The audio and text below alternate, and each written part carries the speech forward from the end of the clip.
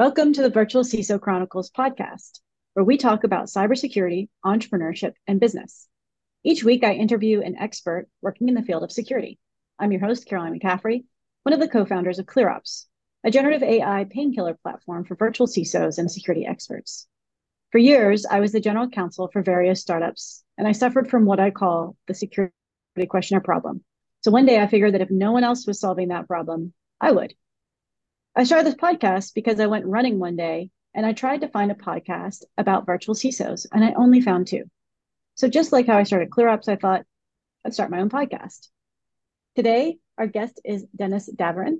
Dennis, thank you so much for joining me and welcome to the podcast. Oh, thank you for having me on. To get us going, can you please tell the audience about your background and where your passion for cybersecurity comes from? Well, my background, I did 22 years as an Air Force pilot, commander, etc. I got out, had a various sundry of jobs, and then I started a couple of my own companies, sold them off. And a cousin of mine, her husband, has a cybersecurity software company. He got me into it for the sales portion of it, and I really kind of realized how important the cybersecurity was and how many people didn't know that much about it. So, and then I also didn't know that much about it. So I went and got my master's in cybersecurity. And like we talked about, I left there, I think, dumber, or more ignorant, I guess would be the better term, because this is the world's biggest onion. I just, as I describe it to people, every time you pull over a layer, there's 10 more underneath it. And so I'm working on certifications. Those are time consuming, and I'm finding them not very relevant for the most part in our industry, to be frankly honest. So I started getting my doctorate because I want to look at cybersecurity and AI and the kind of interaction where we can use it to help us and where it's going to be a hindrance to us. Yeah. Well, that's a big topic and lots of things to talk about there. First of all, I have to ask you about the comment you just made where you find that certifications are not very relevant to the industry, but yet you're getting your PhD right now, right? Right? Yes. Well, for example, So what? I'll give you an excellent example, and I won't Mhm. mention the program, but there was a program for veterans to help you get your CISSP. Mhm. And all the training for it was 12 or 20 hours worth of videos and some questions and such. And my critique back to the people that put the program together, and this is a university that puts this program together, I said, you describe the CISSP program in your teachings like let's describe the reasons and structure of the U.S. highway system. And the questions you ask for the practice stuff is at exit 32, when you exit, what color pants is the guy to your right wearing? Yeah, so it's very, very, very, very, very detailed stuff that a penetration tester or somebody that's maybe a data analyst would know. Mhm. That somebody that's it's at my level, I'm not going to go bang on keyboards and try to do penetration test stuff. I'm aware of them. I know how they work. I know what does work and what doesn't work. But asking me questions like, how many things can go on an IP address? How many? And it's like, Right. that's just a little bit too much in the weeds for what you're asking somebody for the certification. And I saw that in Comp Security Plus a little bit, but more so at the CISSP level, CISM level. It's interesting because, a lot of jobs in the security industry require some type of certification as a sort of a barrier to entry and a skills leveling. But I think what you're basically saying to me is it's not an indication of the specific skills of the individual who's applying. If you're at a virtual CISO even, or you're at a CISO at a corporate level, um, you're never going to sit in a big meeting and they're going to be asking you nuts and bolts questions. Yeah. They're going to be looking at what is the impact overall, what is our strategy going forward, and how is this going to impact our bottom line. It's not Right. going to be on when, what port was open when they attacked us. you know, Right. and I get there needs to be some background knowledge, but I also think that the degree should hold a little more sway. If you have a master's in cybersecurity, because you don't have a comp plus, is that really that, or comp security plus? Is that Yeah. Mm-hmm. a delineator? Like, no, I just didn't sit in front of a computer for 12 hours and bang on a keyboard. I've done these things. I've sat there and taken some of these tests, and they're a pain in the butt. Um, Hmm. but I don't see the Well, relevance. I'm not gaining anything from it. Let's put it that way. interesting. Yeah. So now you're doing your PhD, and you're just saying that you're super interested in the overlap between cybersecurity and AI. Is your PhD focusing on that? Is that what you were saying? Yes, it's what is the impact of uh, at the board level of how we're going to basically man, say, our SOCs or our cybersecurity. How is that going to affect our manning? Because we know we can take AI and we can take a lot of mundane things away from people because it can do so much more as far as that kind of stuff. But at the same token, the bad guys can train the AI so that we miss the mundane things. They can trick, the our AI models into thinking, well, that's still good, that's still good, that's still good, and then they add a little packet to it or something, and all of a sudden now we're attacked. Yeah, I was reading something recently about LLMs talking and training each other. So an LLM sort of talking to another LLM and saying, Right. here's changing conditions. You need to change based on these changing conditions. And I thought that was a very interesting. In this case, it was talking about autonomous driving. But when you think of that to cybersecurity, it's almost what you're saying, right? Is that the bad guys Mm-hmm. can train an algorithm that talks to another algorithm. We don't know what the conversation is. That's right. That's right. Or it can just Yeah. send benign data enough times that it's like anything else. You get if you fake enough times, you don't fall for the fake, and then finally they actually come across or do it, and you get bopped in the nose. You're like, oh, okay, well, so Yeah. that's part of that kind of aspect of it as well. So it's trained, you're essentially stuffing it with training data so that it starts to skew the model weights in Right. a way that then you can use it as an attack vector. That's Yes. really an interesting concept that I need to sit back and give some thought to. So are you in your, well, let's unpack a little bit about what you're currently doing. We know you're doing a PhD, but you also seem to have at least one or two other jobs going on at the same time. Can you describe what else you're doing? Yeah, I'm working for High Noon, doing virtual CISO stuff. So we do pretty much everything. Right now we're just finishing up data impact analysis. We just finished the SOC 2 um, for smaller startup companies right now that obviously don't have their own cybersecurity. The one that we're doing the data impact for, they actually have their own CISO, and they're not too small of a company, but they just need somebody from the outside the organization to look at their data. Where's it going? What do we Mm-hmm. use it for? Where is it?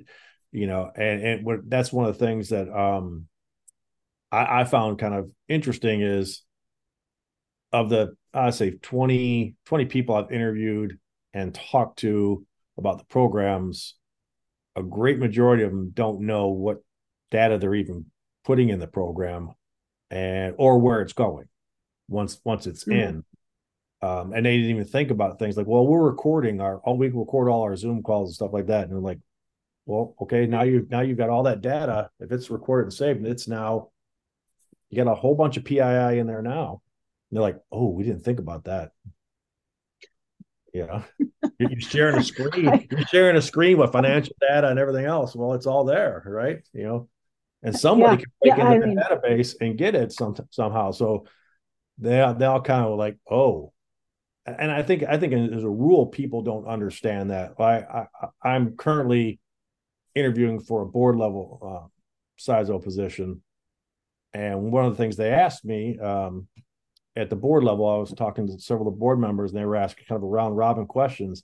And they said, "Well, I know you don't know our company yet; you haven't taken a look, but where do you think our weak point is?" And I said, "Well, I said, how much training do you give your staff? And they went, what do you mean? Well, how much training do you give your executive assistants and stuff? And they kind of went, well, some basic. I said, they have your calendars, they have all your personal information, they have a lot of financial data. I said, the weakest person in your staff is probably the first place you need to strengthen. And I do that because a friend of mine, he had gotten his email hacked this a couple of years ago. And they were monitoring his emails for 6 months. 6 months. And they knew when he got on a plane to go overseas, he would be out of office for 3 hours. They sent an email from his email to his secretary to wire $580,000 in 3 different transfers to these separate entities. And when he finally got on Wi-Fi over the water, he's like, oh, no, stop. But 2 of them had gone through. Wow. So if your secretary, if your executive assistants, whatever you want to call that person that handles your close in tight stuff, if they fall for something, and it could be very sophisticated they fall for, but they have to be very aware that that exists now, and it's only going to get better. Yeah. With the voice. Speaking of AI, right. Yeah. Yeah. I love that you bring up those points, because every time someone says, do you mind if I record the Zoom? I'm always in the back of my head going, what are you doing to protect this call from, getting leaked? So it's a really, I'm certainly going to talk about that point that you make on LinkedIn. And I also really like that you are focusing on how to speak to a board in a way that they understand, because there's been a lot of attention recently on the board needing to upskill into cybersecurity. Sounds like that's something that you're interested in as well. Oh, absolutely. That's the thing is the board, and what I've gotten from, I have friends that are CFOs and CIOs and stuff. And they kind of, we look at cybersecurity as a cost center. And I said, well, do you look at your IT department as a cost center? Well, yeah, kind of, but it helps us. I'm like, well, okay, well, if the security is not there and something happens, where's the real cost center? And they went, well, yeah. I said, exactly. I said, you don't look at the locks on your doors, the fences around your buildings or stuff as cost centers. So the same thing really doesn't need to apply. And I bring up a good point. When I first started in business, I was a quality control engineer. Long story short, I convinced the company that I was working for to not limit my monthly bonus based upon production. I said, well, I'm just quality control. How can I affect production? And because I made changes in the way we actually handled stuff over a 2-month period, at the end of 2 months, I was going from $100 bonus to $500 bonuses back in the 80s. When that was a lot of money. Mm-hmm. And they were like, oh, wow. I said, because I had my technicians doing things in a different manner that was making the floor production that much more efficient. So I think that's how we have to think about this in cybersecurity, is that it's not about making it harder for people. It's getting them into a culture where when you have a 2-factor authentication, that should be the norm. If I don't get a 2-factor authentication on something now, I go, wait a minute, let me double check this, make sure the link is good.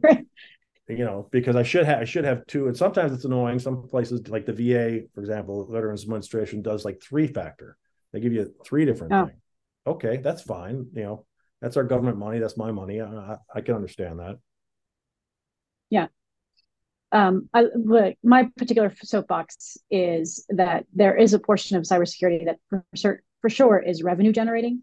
And I talk about this in a couple different ways, but one is, my soapbox is security questionnaires. You can't get a customer to close the deal unless you get the security questionnaire answered, or sometimes in the case of getting a SOC 2. But the other is that a lot of marketing now will push security pages to show a trust center or something like that. That's not a cost center. That's revenue. That's how you're building trust with your customers. So I completely agree with you on the fact that it's a revenue generating side. I do want to switch our focus a little bit and talk about entrepreneurship, because you have such a unique background in the sense that you said you started a couple of companies and sold them. Yeah. Can you talk a little bit about that experience and also, well, I'll save the second part after you answer that one. Well, the first one was just trying to do government contracting as a disabled veteran. that one didn't really go anywhere. It was getting in that door is very, very hard. Once you're in, you can sustain it, but getting in is very, very hard. Cracking that first nut, so to speak, is tough. And then I started doing, I actually was just selling these kind of hoodies, t-shirts with veteran sayings and veteran stuff. And that was doing very well. Went into partnership with some people that went sour and ended up selling it. But as I was getting out of that, I realized that, as much as you like my sweatshirts, my hats, my cups, or whatever, if you're buying something because you like it, that's great. But I had to go out and constantly get new customers versus something that's going to be, call it consumable or renewable. So then I started a coffee company, and that really hasn't taken as well. Well, I started right before COVID, so things have been difficult. But it's a kind of a hobby. I had some things going for a while, and now I'm too busy. I've kind of turned some of the reins over to my sister and helping her, but she's also busy as well. So it's a medical issue. So you're a serial entrepreneur. Kind of, yeah. I like to just constantly be do stuff. I don't sit around watching TV. Let's put it that way. And now you're doing vCISO work for High Noon. You said, is High Noon a virtual CISO consulting company? Yeah, they do a whole bunch of stuff. It's not just the CISO stuff. Shannon Noonan's been around for a long time. Very, very smart, and much smarter than me. And it's funny.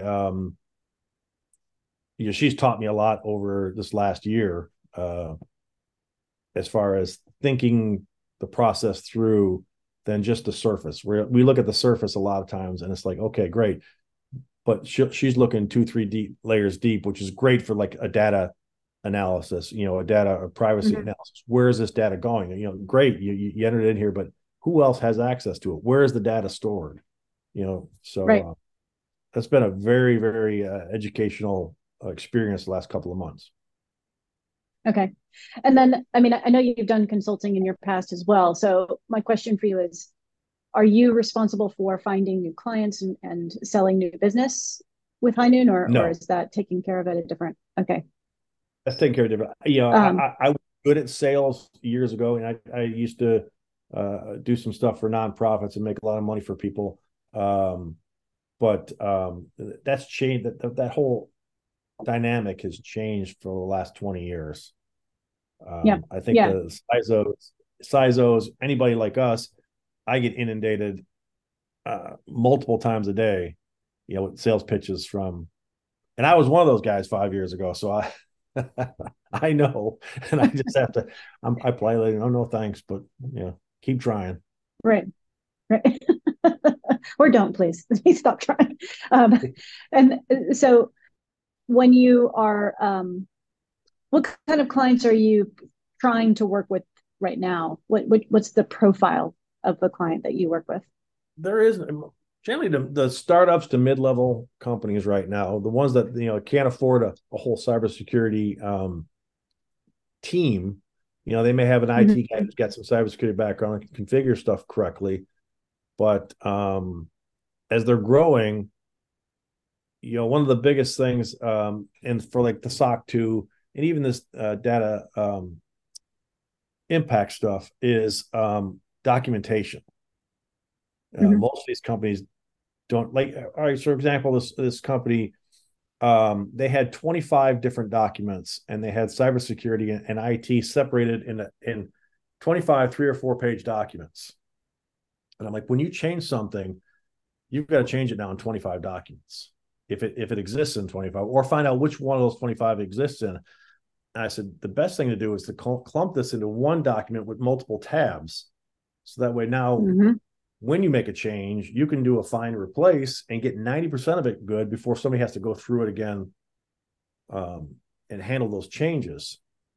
It becomes cumbersome, I get it, but that's the best way to do things, so you don't let something slip through the cracks when somebody comes in, hey, yeah, we want to do, you want to do a government contract, they want to do some CMMC or FedRAMP stuff come in, and they start looking. If it's not documented, you didn't do it. Whether you did it or not, it doesn't matter. If it's not documented, you didn't do it. Yeah. Yeah. Very valid point. Okay. So on the entrepreneurship side, any advice that you would give to someone who's thinking about starting their own business based on your experiences? Just find a need, just find a need somewhere, and then do your best to be the subject matter expert. And then once you start making a little bit of money, hire somebody smart. You can't do it all yourself. Be careful with marketing. There are a lot of companies that promise you the moon and deliver nothing. Marketing is tough. There are no magic bullets in marketing, so be aware of that. But just don't quit. I'm 58 Right. years old, and I'm still still plugging away. As long as I enjoy it, and I'm entertained by most things, I keep going at it. Yeah. Yeah. I agree with you. I think grit has a lot to do with it. I also think the media tends to applaud companies, especially in the startup space, that are very fast, that launch in some sort of rocket ship type of way. And I think a lot of people struggle because they think that they should be able to do that too. And the reality is building a business is just a Yeah, for every slow one of those that have, grind. there are 5,000 that fail. Right. So Yeah. And even and what's even they interesting, fail a lot of times based, because right. Yes. they have no structure behind them. They Right. shoot up. That was what I was going to say. Yeah, yeah, exactly. Yeah, It's exactly. we can look at that crypto guy, that's been in the news lately. Yes. He had nothing SBF. Yeah. underneath, and everybody loved the shiny lure, and they followed it all right into the right into the ground. That's right. Sometimes a meteoric rise does not necessarily mean that you stay up in space. Okay, so we're running out of time. Unfortunately, this has been a really good conversation, but I have some quick fire questions for you. So, first thing is, what is your number one security tip that you tell your friends at social events? Your phone, secure your phone.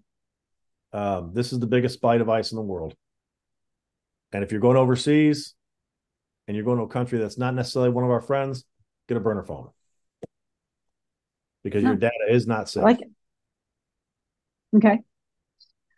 Any favorite cybersecurity or business, entrepreneurship, whatever, book or website or resource, blog, anything that you recommend that other people should either read My or old follow? company, Arc Nimbus, for bigger companies, I really like them for cybersecurity quantification. They really did do some cutting edge stuff there. But I also, for the average company, even a small one with just a few employees, Fish Cloud, PHISHCLOUD. They have some great training. It's relevant. It's not the typical click and point and PowerPoints where got it, Mm-hmm. got it, got it, click, click, click. Okay, I'm done. It's really good training, and he's constantly evolving it so that it stays relevant. Oh, interesting. I'll have to check it out. I haven't heard of that before. Um, okay. So, well, that's pretty much for the quick fire questions. Dennis, thank you so much for joining us. Can you please let listeners know how they can find you? Yeah, again, I'm Dennis Davoren. I'm on LinkedIn, and my email is ddayou2@me.com. I'm also on Facebook, but I don't interact on Facebook much. That's I we understand. all I'm the know same way. it's the drum. Exactly. All right. Well, if you're listening to this podcast, you can find it and all of our other virtual CISO interviews on Substack and Apple Podcasts at the Security Expert Marketplace. Dennis, thanks again for joining us. It was a pleasure talking to you, and I hope to talk again soon. Okay, thanks.